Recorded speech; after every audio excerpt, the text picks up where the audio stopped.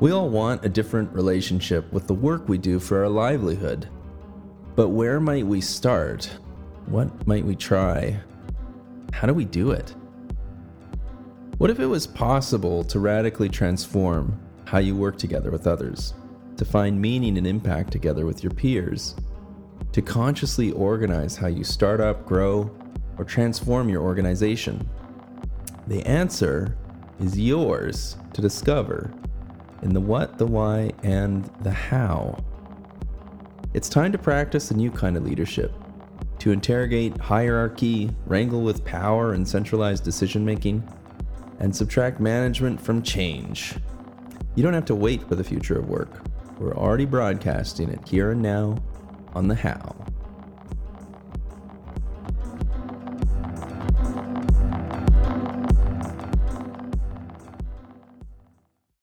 Hi there, and welcome to this podcast episode.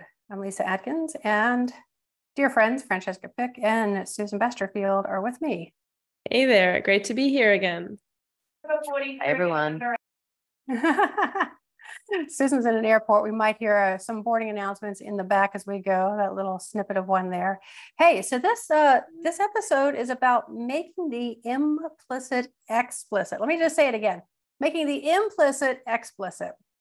And ways we do that and why we do it. And as always, we're going to be bringing forward ways that we with Inside Greater Than have practices and beliefs and philosophies around this. And we want to make it super practical as well. So you're going to be hearing some stories and some practices that you can do. So let's just start in the conversation of what does this even mean to make something implicit, explicit, and why would you do it? Yeah, I think that when I'm first saying this out loud to somebody that I've never said this to before, an example that I like to use is how social norms just become like the water we swim in. And unfortunately, sometimes that means that I can waste a lot of time making up stories about why somebody is doing something that I didn't expect them to do. And that's merely because we just haven't taken the time to make the implicit explicit. Example that I like to use is I was in circle once with a group of people, quite a few people that I didn't know yet. And I could not believe that somebody was on their phone. I could not believe that in this special place of, being together, that somebody had the audacity to have their phone in the circle. And I could just feel the anger and tension rising in my body. And I was not able to be present at all in that moment or in the whole part of the dialogue that we were having. And I eventually just had to say something. It was like, and I know I didn't say it as kindly as normally I like to be. And they just said, "Oh," I said, "What?" Something along the lines is like, "What's so important that you can't, not be on your phone?" And they said, "I'm taking notes." And I just couldn't believe it, right? I couldn't believe how easy it was for me to jump from that, like, what is she doing, to I can't believe she's doing that, to how dare she do that, and how rude and how disrespectful. And it was simple as, she preferred to take notes on her phone. So that's one example of making the implicit explicit. There's heaps more. What about you, Fran? Like when you're talking about it for the first time, how do you describe what it means for you? Yeah, I guess I was just thinking about how I find this often actually comes up in the context of change. So if a group of people want to change something, that you need to first write down, make explicit, how are we doing things now? Because unless you have that on paper or somehow in a way that everyone can look at it together, it seems impossible to change it because it's still in this sort of intangible space. So it seems like an essential step to improving how things work or being able to address things. so that it's like really about creating a shared understanding, right? Or almost like checking that shared understanding. Yeah, I mean, I can't tell you how many times in my old life, in my old corporate life, I would be encouraging my teams and the organizations to write down what's happening when it's good, because almost always you go back to trying to fix things when they go bad. And I think that it's really proven true for me, and I think in Greater Than as well, that harvesting, writing down things that we're doing as we're doing it can create artifacts in perpetuity, so that we can see actually how we got to where we are now, so we can do exactly as you said, Fran, know where we're starting from when we sense that something is ripe for shifting or changing. Yeah, and I think also, I guess just to sort of close on that thought, that this usually comes up a lot when new people enter a group, I find. And of course, if you're coming in as an external person, especially, you don't know anything, but that if people have very high context, have been together for a long time, there's not a lot of new people coming in regularly, I think then they probably have a lot of stuff that's implicit that they're not even aware of. And maybe it's going super well, right? But when new people come in, they usually ask a bunch of questions that then suddenly make you realize, oh my God, there's all this stuff that is like just in the culture and how we do things here, right? That's often what people, I think, refer to. And so that usually really challenges the group to then put more words to what's actually happening and help others come in. Yeah, I think those pivotal moments are sort of like shock the system a little bit when someone comes in and all of a sudden you realize something that you took for granted, like, oh, everyone knows that. No, that's not true. Not everyone knows it. And maybe it's stable enough that it's time to write it down and make it easier for the next, person that enters. And but maybe it's ephemeral. I mean, so that's the thing that I'm aware of when I work with people. Even just the words implicit, explicit, or like people are like, what exactly do you mean? Like, what kinds of things are implicit? And I'll say, so like, all the patterns you all have for communicating with each other, those are mostly implicit. All your competencies in conflict and in change and in communication and in creativity and in collaboration in most groups, all of that stuff is completely implicit. They're like, well, we just collaborate. That's just what we do. But there are so many better ways to better the level of collaboration or conflict navigation or whatever, when those patterns can be made more explicit. And I think someone said like more tangible. They don't get created completely tangibly, but they can be more palpable or, out of the realm of the totally ethereal, at least. Yeah, when we name them. It reminds me of what we were talking about just before we went live here, that in our last conversation, maybe even though it wasn't made explicit, that what emerged was that the conversation was more hub and spoke. So I was acting more as the moderator and inviting the two of you in at certain moments.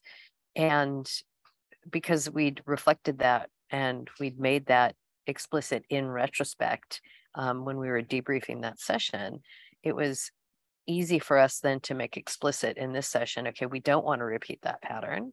We're going to try something else.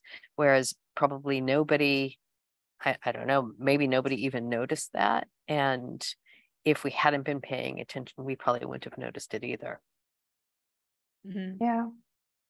So, I still think this is probably pretty hard to grasp, this notion that we're talking about so far. And I wonder if we can give people some ideas of like what it sounds like. And maybe we could replay. I'm just now realizing the little part of the conversation we just had that had us move away from the hub and spoke thing.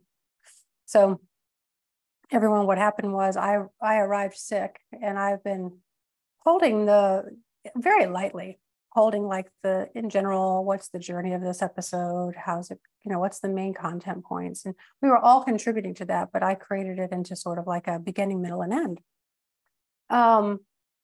Although not very well, because when we talked about it, Fran was like, yeah, I can't really tell what the arc of this thing is. So, that's just saying what's true is what allowed us to see what was implicit. So we were sort of implicitly holding that someone knows the beginning, middle, and end of how this goes. Someone's going to guide us through it, one of us. And I show up sick and say, hey, someone else needs to take that role. And Susan's like, well, do we need that role? Because last time it was a little like, kind of hub and spokey. It's not exactly what we want. And we're like, yeah, you're right. Let's not do that. So that's what it sounds like. Yeah, I'm also just trying to think of what another like category of that example could be. I guess one that's very basic, maybe it's a bit boring, but it's like about communication protocols, right? So like if you have different types of communication tools that you might be using in a team, usually there's maybe certain types of communications that are supposed to happen in one place and then certain in another, right? You might be using Slack. You might also have a WhatsApp group or something like that. A lot of companies have those. And so there's usually a lot of informal rules about what kind of things are supposed to go where. And basically the term communication protocol, the idea of that is basically to write down like, okay, this tool we use for this kind of stuff and this tool we use for another. And so, I think there's like examples of those kind of dynamics all over the place. Yeah, and they actually emerge and get more. I think they get more precise and more explicit as time goes on. For example, like I know one project that I'm working on with Elena, where we had kind of this light agreement that because we can't all be in the client meetings at the same time, that every time we had a client meeting, we'd leave a voice note or some kind of a report back on that. And I initially thought it was more like a nice to have until she came back and said, no, it's actually really important to me to keep context that we do this every time. And for me, I think that is a way that even things that are made explicit can be made more explicit as time goes on, or as the need becomes clearer. Yeah, and I'm just thinking about what happens if you don't make those communication protocols explicit. And I have certainly worked with groups before where they have no agreements about what gets communicated where. People use a variety of things. People write, dissertations in Slack, and people can't keep up with it. Stuff starts falling through the cracks. And really, most people don't think, oh, well, maybe we should just tighten up how we're using these tools and what we're doing, what we're using them for, and what kind of things get communicated where. It doesn't really dawn on most people. And so I think that's, Fran, you said it's sort of like a mundane situation, but I think it's so common that it might actually be a light bulb for someone listening right now, Yeah, and we literally actually just did this with a client of ours. Like it was like a refactor of all of their channels in their sort of Slack tool, and basically helped them reset up like what types of channels do we need? Do we have different categories? And like what are some basic rules around how we use them? And because a really common one I think is about like announcements versus like conversation back and forth. And that can have a really different dynamic. And I think that it can feel quite frustrating if there's so much noise in a channel that when you have a really important message, it's a bit the boys cry as wolf situation. Like you have no way of getting it out there anymore because there's just so much chit chatter all over. So I think that can actually be quite detrimental.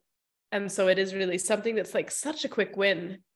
And to just, have a conversation about what do we need in terms of some basic rules, and then go from there. I think that's another great example of something that evolves, right? Like you start, I think nobody starts intending to have 172 Slack channels, right? But it just kind of happens. And no one in their right mind starts that way. And having the discernment to say, okay, wait, stop. This isn't this. We really do need to think about this. And I think about another way of making the implicit explicit through agreements. I've sort of changed my mind a little bit about the right time to do that. But but I do still really feel that like hygiene type things, when you're getting a project together or a new team together, to make those explicit at the beginning are really, really useful. Even things like we agree to respond to messages within 24 hours, or we agree that if we are not going to make a meeting, that we will send a note and let people know. Again, these are things that we don't really necessarily think about, but I had just find so super helpful, like 2 or 3 or 5 things that we can just tick, tick, tick at the beginning of a project, or when we're coming together with a different configuration of people. Yeah, I was also just thinking about, like, I think it's important to highlight like a pitfall of this, like the other side of too much of making the implicit explicit, which is the sort of like over designing, like writing down everything in extreme detail, or like doing it too early and then getting quite like bureaucratic and rigid. And actually, it's something that I've seen quite a bit in the Web3 space, funnily. Also, because I think in Web3, like there's a lot of work that's async. Most of it is written communication. And I think somehow, because it's such an anonymous space often, people are trying to design processes and policies and things that don't say like, oh, go to Joe Blow and ask him and he'll explain it to you. But it's like, follow these 5 steps. So yeah, I think like it's really like not at all trivial to find the right moment to make the right amount explicit. And because otherwise you could end up drowning in like way too much documentation, and then it becomes useless as well. So I think it's just really important to keep that in mind. I'm also thinking that most work teams are just busy doing their work. Like they're not paying attention to the fact that their Slack channels have gotten out of control, or that, I mean, they might be suffering from it, but they're not necessarily noticing that, or that we have this 10-step process for something that really needs to be a conversation, and I think that when people increase their level of awareness and self-management, that becomes more common, that we can see those patterns that we're actually in. And that's one of the reasons I love working with people at Greater Than, because most everyone's got a second track running in their head, which is a pattern level or a meta level track of what the heck is going on, not just the content we're working on, but how we're doing it and what are our patterns. But I think it's like you were saying, Fran, about helping that client with their Slack channels. I'll bet that you brought a really useful perspective that they didn't see. Maybe next time they will see it, now knowing that something that was like the water we were swimming in can be more useful, palpable, and a thing, an object. And that's it.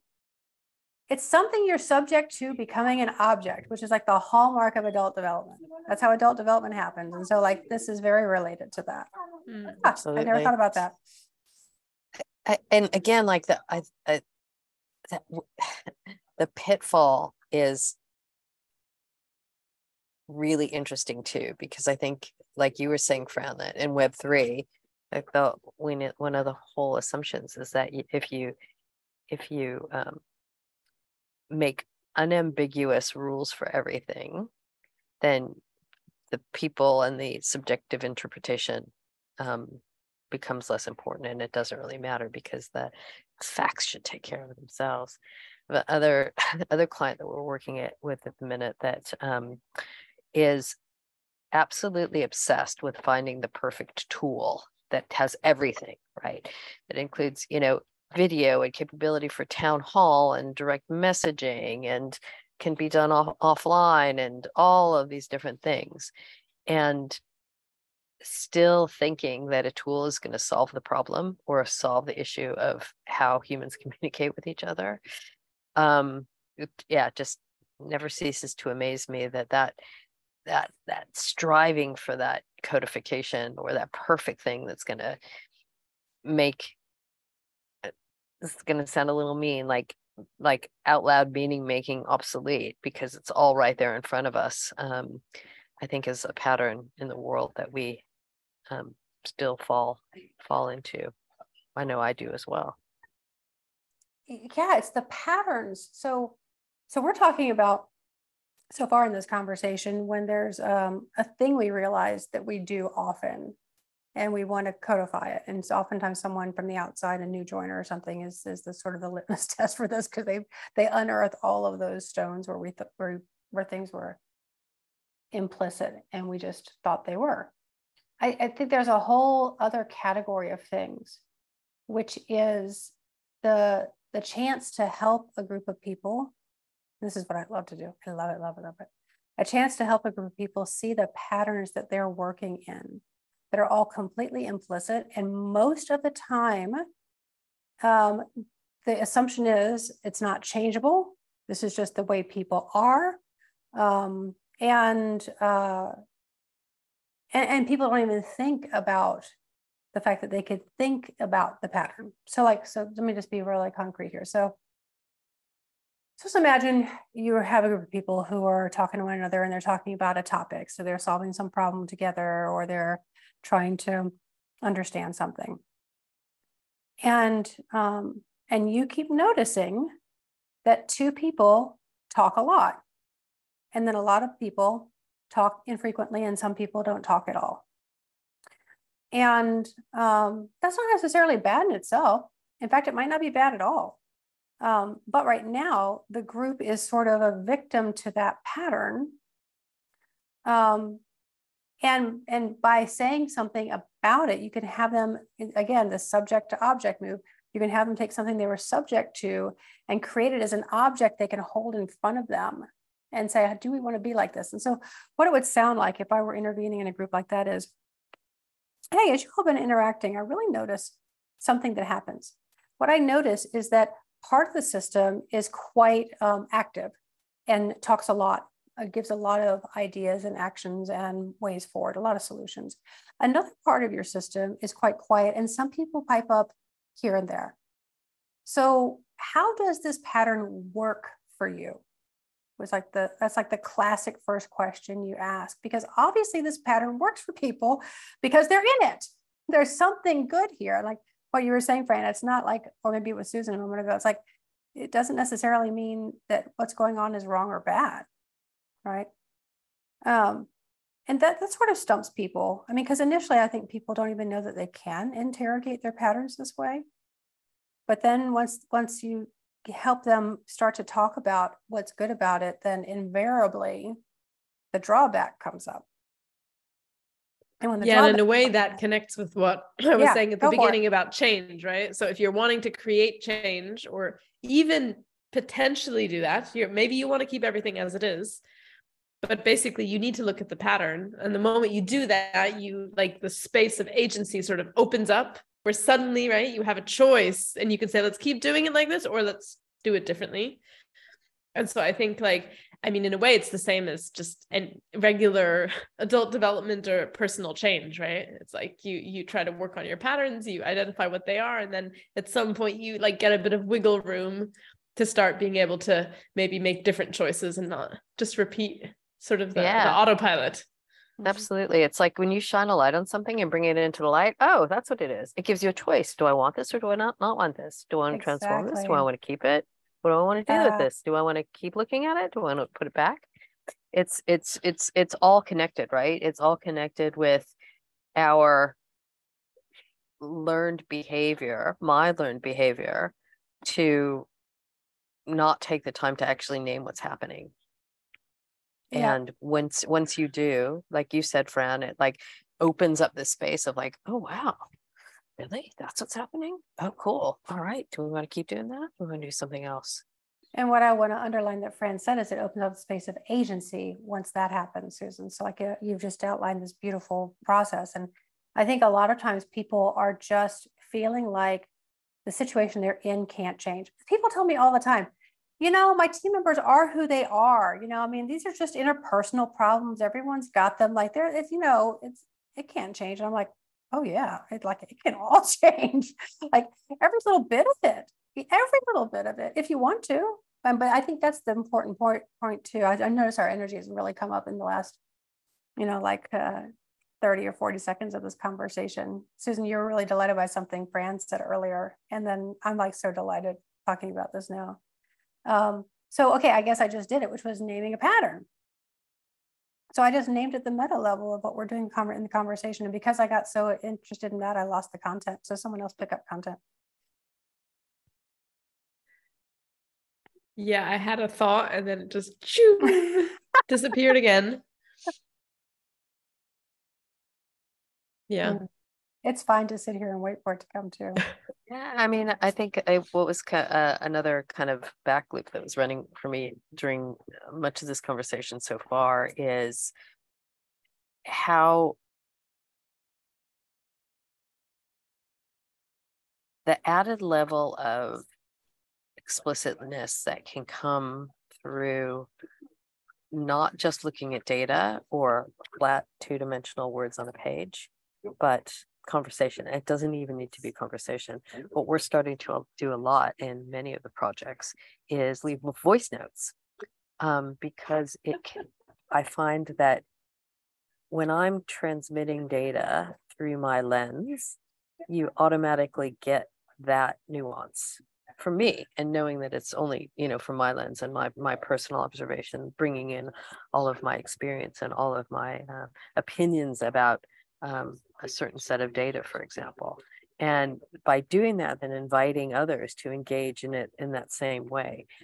Because a pattern that I see a lot is when we start to rely on data, and data is absolutely important. Objective data can be incredibly important in decision making and strategy session and setting and deciding the next moves. But I've had many experiences where I've been in, rooms with executives and board members where they're looking at the same set of data and they're not taking the time to actually cohere on what this means. I can remember a gig I had a couple of years ago where it was two foundations coming together. And so I literally had the two CEOs and the two chair people of the board in a process that I thought would take a couple of hours that ended up taking 3 days, because they were literally looking at the same documentation, the same reports, and drawing different conclusions from that data. And there's something in the way that we have been trained to work that the numbers don't lie. Okay, well, maybe the numbers don't lie, but the interpretation of the numbers is subject to interpretation. And taking the time to make the meaning explicit, I tell you what, it could save so much heartache, so much time and energy and trouble. So many times I've been in like annual planning sessions where we're taking the same sets of numbers, the various bits of the organization go away and draw up their strategic plans and their OKRs and their KPIs for how they're going to achieve their part or their responsibility in that, and be prioritizing completely different things. But just following the data. So I think that's another real pattern, commonplace oversight that I think many of us make, is that the data is the only thing that tells the truth.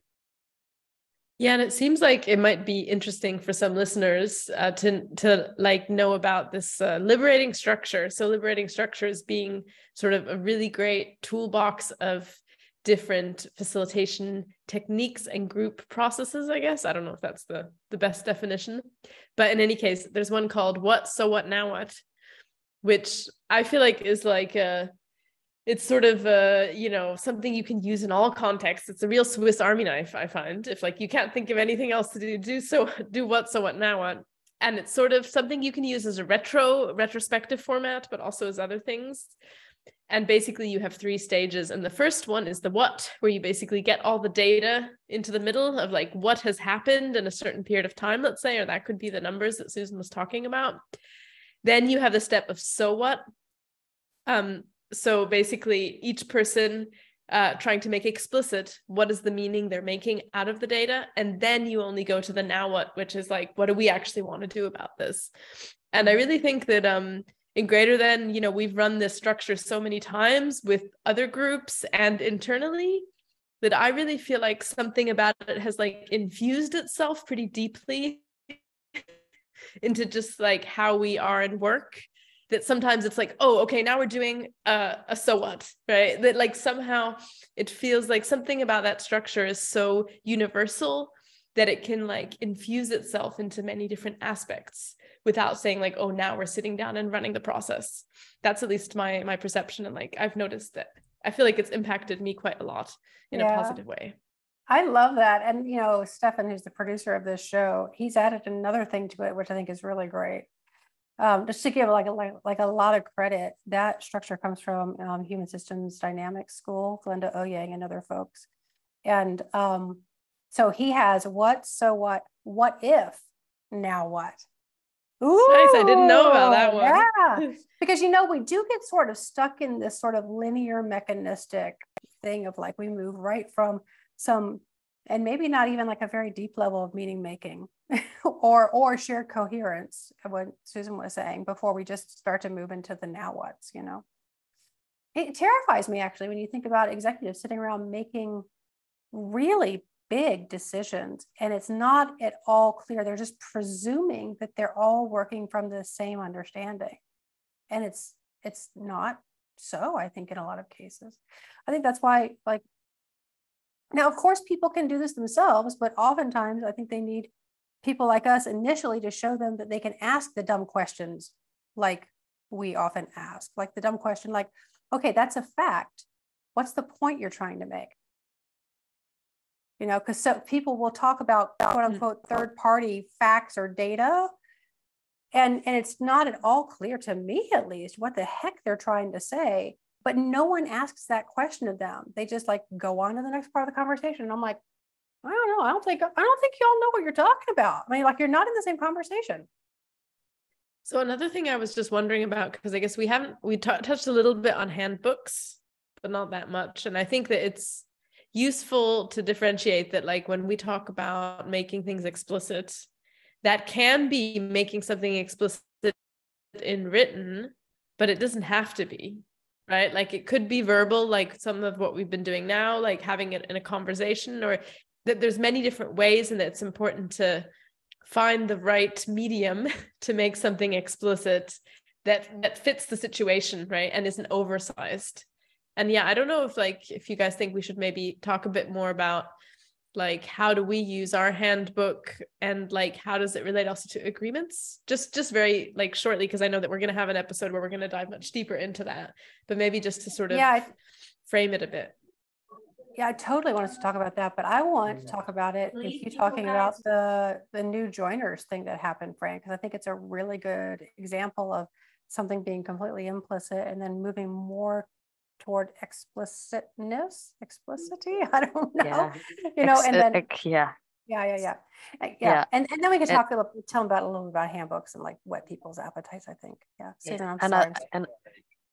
No, not at all. And I think I always love to name check our good friend Alana Irving when we start to talk about this, because one of the many things I've learned from her is, if it's not written down, it's not open source. And being that one of the principles of Greater Than is to continually share what we're learning, make everything that we're doing totally available to the public, as not that you should pick this up and do this exactly as it is, but you please pick it up, take what you need, fork it, change it, be inspired by it. And I think that for me, that's like at the that bottom line's everything that's important to me when I think about sharing our work and working out loud. And yeah, like you said, Lisa, the getting clearer and clearer on the explorers process is just another example of evolving purpose. What do we need to do now and now and now and now? So I'd love for you maybe to pick up that thread and tell the story, Fran. Yeah, I can do that. And I think also, just before, I just wanted to add onto like that quote that you just gave from Alana about it isn't open source if it isn't written down. I would go even further, which is like, just writing it down isn't enough. Like, that doesn't make it accessible, right? Like I've known projects that are like, oh yes, we're documenting everything and great, here's our repository with every single Zoom call we've done and all of our meeting notes. Like that's not, no one is ever going to look at that. It's not actually something that's digestible. So I think that like truly, if you truly want to be open in a way that people can engage with it and get the value from it, it's quite a lot of work to do that well.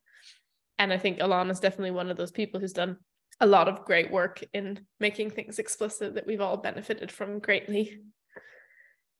But yeah, I can talk about this. So we had this specific, I guess, example case in Greater Than that popped up recently that we thought would maybe be interesting to talk about. And so I guess to briefly give the context, we have these 3 levels of engagement in Greater Than. And basically in the middle, we have the partners that are basically the long-term stewards of the organization. They each have like a representative share. There's the associates that are doing part of their professional activity through Greater Than. And so they're sort of together with the partners, those are our like main members. And then we have this more loose circle on the outside that's now called the explorers, that used to be called the ecosystem, and it's evolved quite a lot in the last few months. And so there's a couple different pieces around that, which I guess one is that we sort of launched this explorers concept, I think probably like at least 2 years ago now, without being very clear on what it is we want to do with it, just knowing like this is important, like we need to have this porousness to the outer world, and a way for people to easily come into Greater Than, find out what we're doing, potentially plug into projects. It's like, I think being semi-open is really important to how we go about our work. And so I guess over time, over this like last year, especially, a lot of things started popping up and it became more clear that somehow this wasn't quite right. Like the concept of what is the ecosystem, what is that role, how do those people get supported? And so we did a whole piece of work that I feel like was really ripe. That's the term we often use when it's like something is ready to actually get made explicit or evolved or made tangible or decided upon. So that's when basically we agreed a bigger shift to from ecosystem to explorers. And we have something called an agreement, or agreements in general. We have a people agreement, and that was updated as part of that, which the people agreement is something we don't update very often. So the idea of those is that it's like maybe once a year there's an update to it, but maybe even less, it might last longer, it depends. But I guess the thing that we wanted to share here then in more detail that sort of is like a continuation of this evolution, let's say, with the explorers, is that a few weeks ago, we were basically noticing, or I and some others were observing in the system, that many new explorers were being invited into Greater Than. And so this is a challenge that I've seen in many different communities also in the past. So I think definitely we're able to see the pattern more quickly because it was quite familiar. But basically having a lot of new energy coming into the system on a sort of continuous basis, right? So new people that are excited, that want to get involved, that want to connect. And basically the observation, the pattern that we could see was like the members, the associates and the partners are starting to get overwhelmed and basically have like not that much energy to engage with all these new people all the time at a continuous basis. And at the same time, many members are wanting to invite people that they want to do work with and that they think are interesting and that could enrich Greater Than. So basically, I guess what happened is that I shared an observation with all the members of like, hey guys, I'm wondering, like, is it just me? Because I was noticing that I was feeling quite overwhelmed with all the people coming in. And I think I'd maybe had a few conversations with people where I also had a bit of a sense of like, ooh, yeah, like people are feeling like it's a lot. But so basically did the meaning making thing, right? So like we have this data, like, oh, in the last 2 months, 15 new explorers were invited, let's say. That's the data. What is the meaning we're making of that and the lived experience we're having from it? And so I shared my own experience and what I was sensing from some conversations with people and being like, hey, do you think this is fine? Or like, is there something that we should maybe change? And so overwhelmingly in this case, and I think it's not that common that something is maybe so ready to just like be evolved, because this really was quick. But basically a bunch of people were all like, oh my God, yes, like it's too much.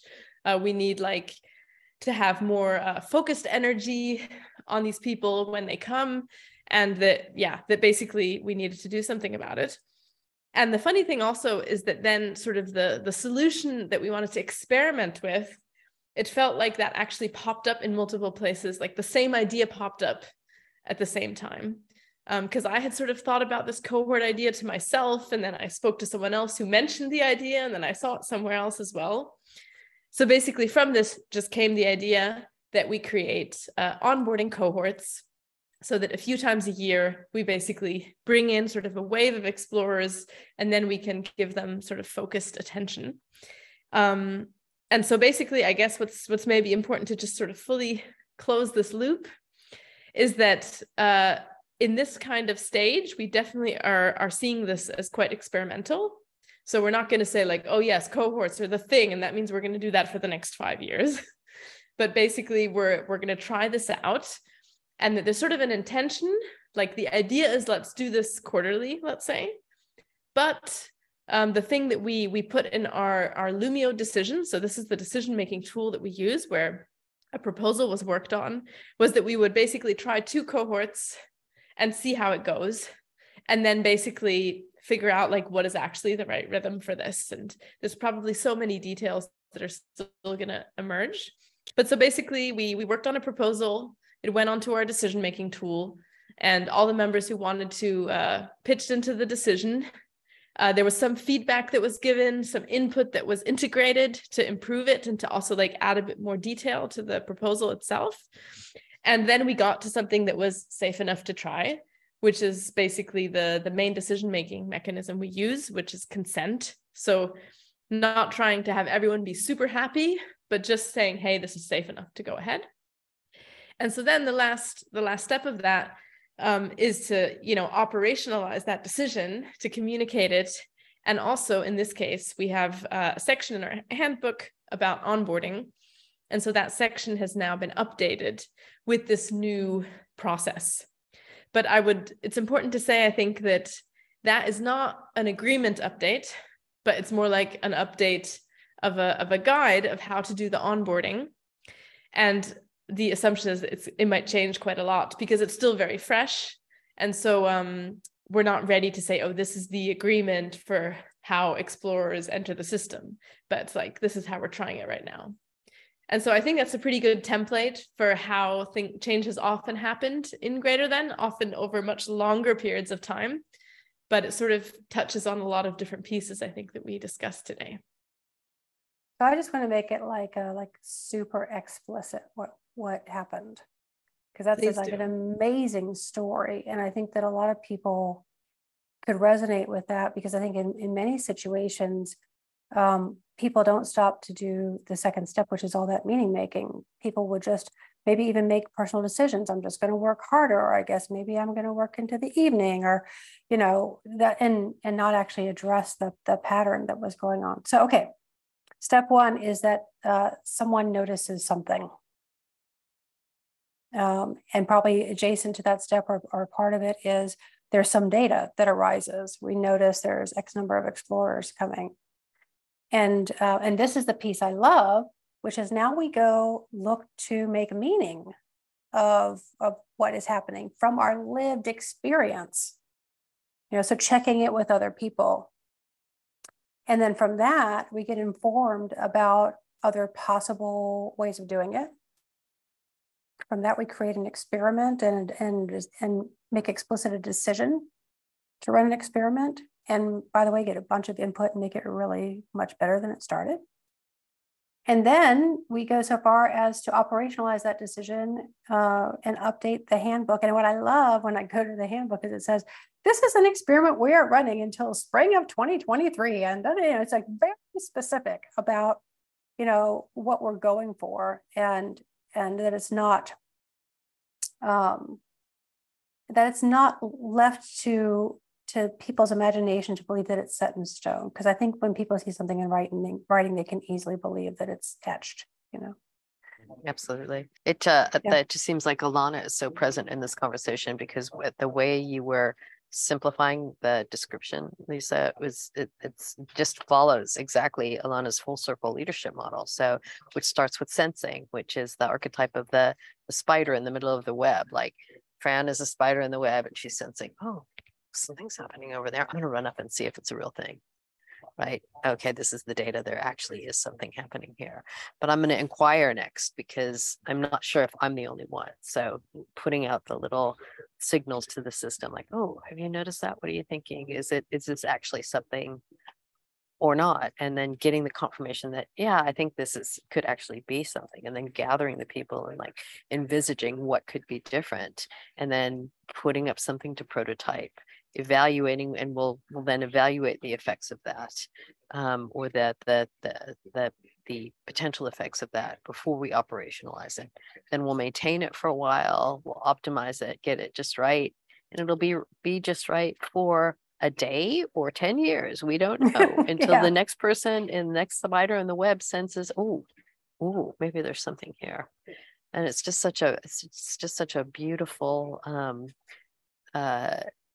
metaphor for the system. And another thing that Fran and I had been noticing is that because we've got so many more people in the system these days than we did in the early days, that there's a lot more people sensing a lot more stuff in the system.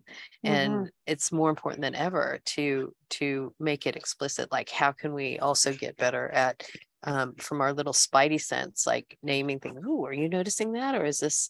And then this gets to the whole thing of signal versus noise, right? Because it might just be nothing like that there might have been the twinkle in the web, but it might have just been the wind, right? So super interesting. But by naming it out loud, then I feel like Fran got that. Not the validation, but the validation that this wasn't just the wind blowing, this was actually something. Yeah, and I think it seems so important that, like, what we're really trying to get to is as many people as possible in the system feeling like they can go ahead and do that, right? That they can name it, because it's obvious that, okay, yes, us as the partners, maybe we feel enough confidence to do that more regularly, but how can we ensure that everyone feels like, yes, that's something I can jump in and do? And I think that's like the important, like, capacity building work that we're really here to do. Yeah. And maybe that's a nice way to close, right? Like, how can everybody feel like they have not only the invitation, but we are saying explicitly, we would love for everybody in the system to be doing this. Well, I can't wait to talk about that, because I'm at that cusp right now, as a new associate to the system, and starting to feel my agency in the system and feel the human interaction patterns, but also the tools that are there to support that kind of agency. And so, we're excited to talk with you all about some of those things coming up in other episodes. We're envisioning at least one episode on handbooks. Yeah, it seems like that's the topic that many people are always very, very interested in like how it works, how you set it up, how you sort of get started, and how it evolves. So I think we're going to do one on those, and probably also be quite hands-on with it, and maybe even it might be a more visual episode. We're still landing on the details, but you can definitely stay posted for that. And I think we also were going to probably have an upcoming episode about sense making, because I think in a way that's the other key stream, as Susan was saying, this role of sensing. And so sense making as a practice is something that's really essential, and it's probably going to be interesting to unpack more. So is that us for today?